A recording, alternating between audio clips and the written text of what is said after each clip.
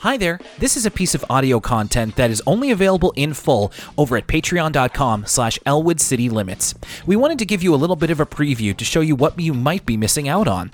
You can join us for as little as $1 under the pay what you want model at patreon.com/Elwood City Limits and get access to over dozens of hours of content, including every episode of For the Kids, a PBS Kids podcast. We appreciate you listening, whether you're a patron or whether you're listening on the free feed. You're under no obligation to join, and thank you very much for checking out this preview. But if you'd like to know what these episodes and extra content sounds like, here's a little bit of a sneak peek. I did think it was weird when they had Nine Inch Nails in the background, but hey, like I said, we're starting on even ground here. Maybe they do that in every episode. So yeah, we go to Storybrooke Village where all of Wyatt's fairy tale friends live. So he passes by like Mama Bear and Baby Bear from the Three Bears, and that's to see all of his friends who are the rest of the cast of the show. It's kind of a fun concept. I wrote down. It's like that graphic novel, The League of Extraordinary Gentlemen, but with children's literature, right? Like that was all about famous literary characters from all these classics teaming up. Super Y is that, but like it's the Three Little Pigs. That's such a great observation, and I wish I could think of a joke name off the top of my head. But yeah, it is kind of baby's first League of Extraordinary Gentlemen. That's The League of Extraordinary Babies. Sure. Let's go with that. The League of Extraordinary Babies. We go into this a little bit more. Okay, so let's talk about the way that this looks. So this is purely CGI. How did this strike you, the way that everything looks? It's hard, right? I feel like this kind of looks.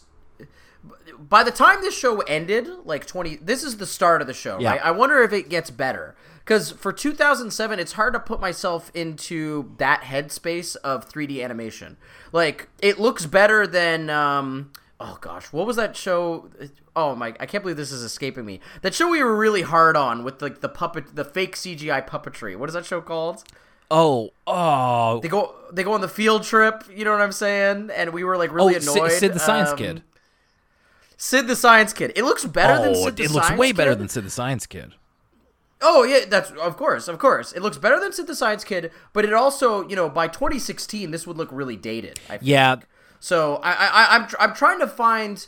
I'm having a hard time conjuring up 2007, CG shows to place in my head as contemporaries, right? Like It looks better than, for instance, like a Reboot. Oh, sure. Even though, Reboot and Beast Wars, they have charm unto themselves, but they're also amongst the first 3D shows. Like, I'm trying to think, what did other CGI shows look like at the time for this? Because, by today's standard, the problem with 3D animation is that it ages quicker than 2D animation. Look at, like, for instance, Toy Story 1. It completely groundbreaking, looked amazing at the time, was the bar standard.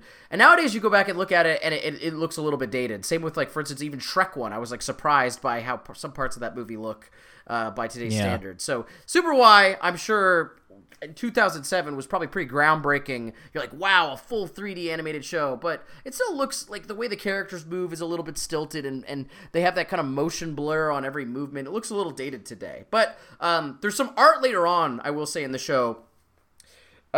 Once they get into the storybook world, and we kind of have, like, for instance, the Big Bad Wolf, and they have this kind of to give it a storybook effect, it's got kind of a Paper Mario effect on everything. Yeah, you're right. Because that's more stylized, that stuff looked way better to me. I was like, oh, I really like the look at this. It looks like Paper Mario, which of course looks awesome.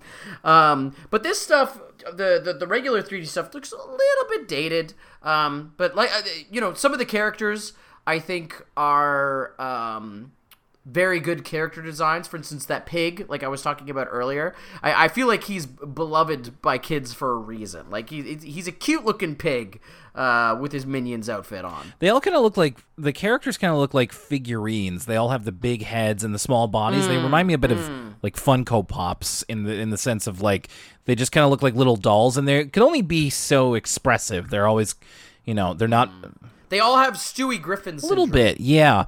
So Just to answer your question, 2007 CGI television shows, we were having stuff like Talk and the Power of Juju, if you ever watched that. I played the PS2 game. El Tigre, and we also had Xavier Renegade Angel, which is a little bit different in terms of how it uses CGI to accomplish its visual style. Okay, interesting. That would be quite the double feature. Super Y, and then what's on up next, kids? It's Xavier Renegade Angel. Okay, that's going to do it for now, but we will see you next time on Elwood City Limits or at patreon.com/ElwoodCityLimits if you decide to join us. Thank you very much, and have a great week.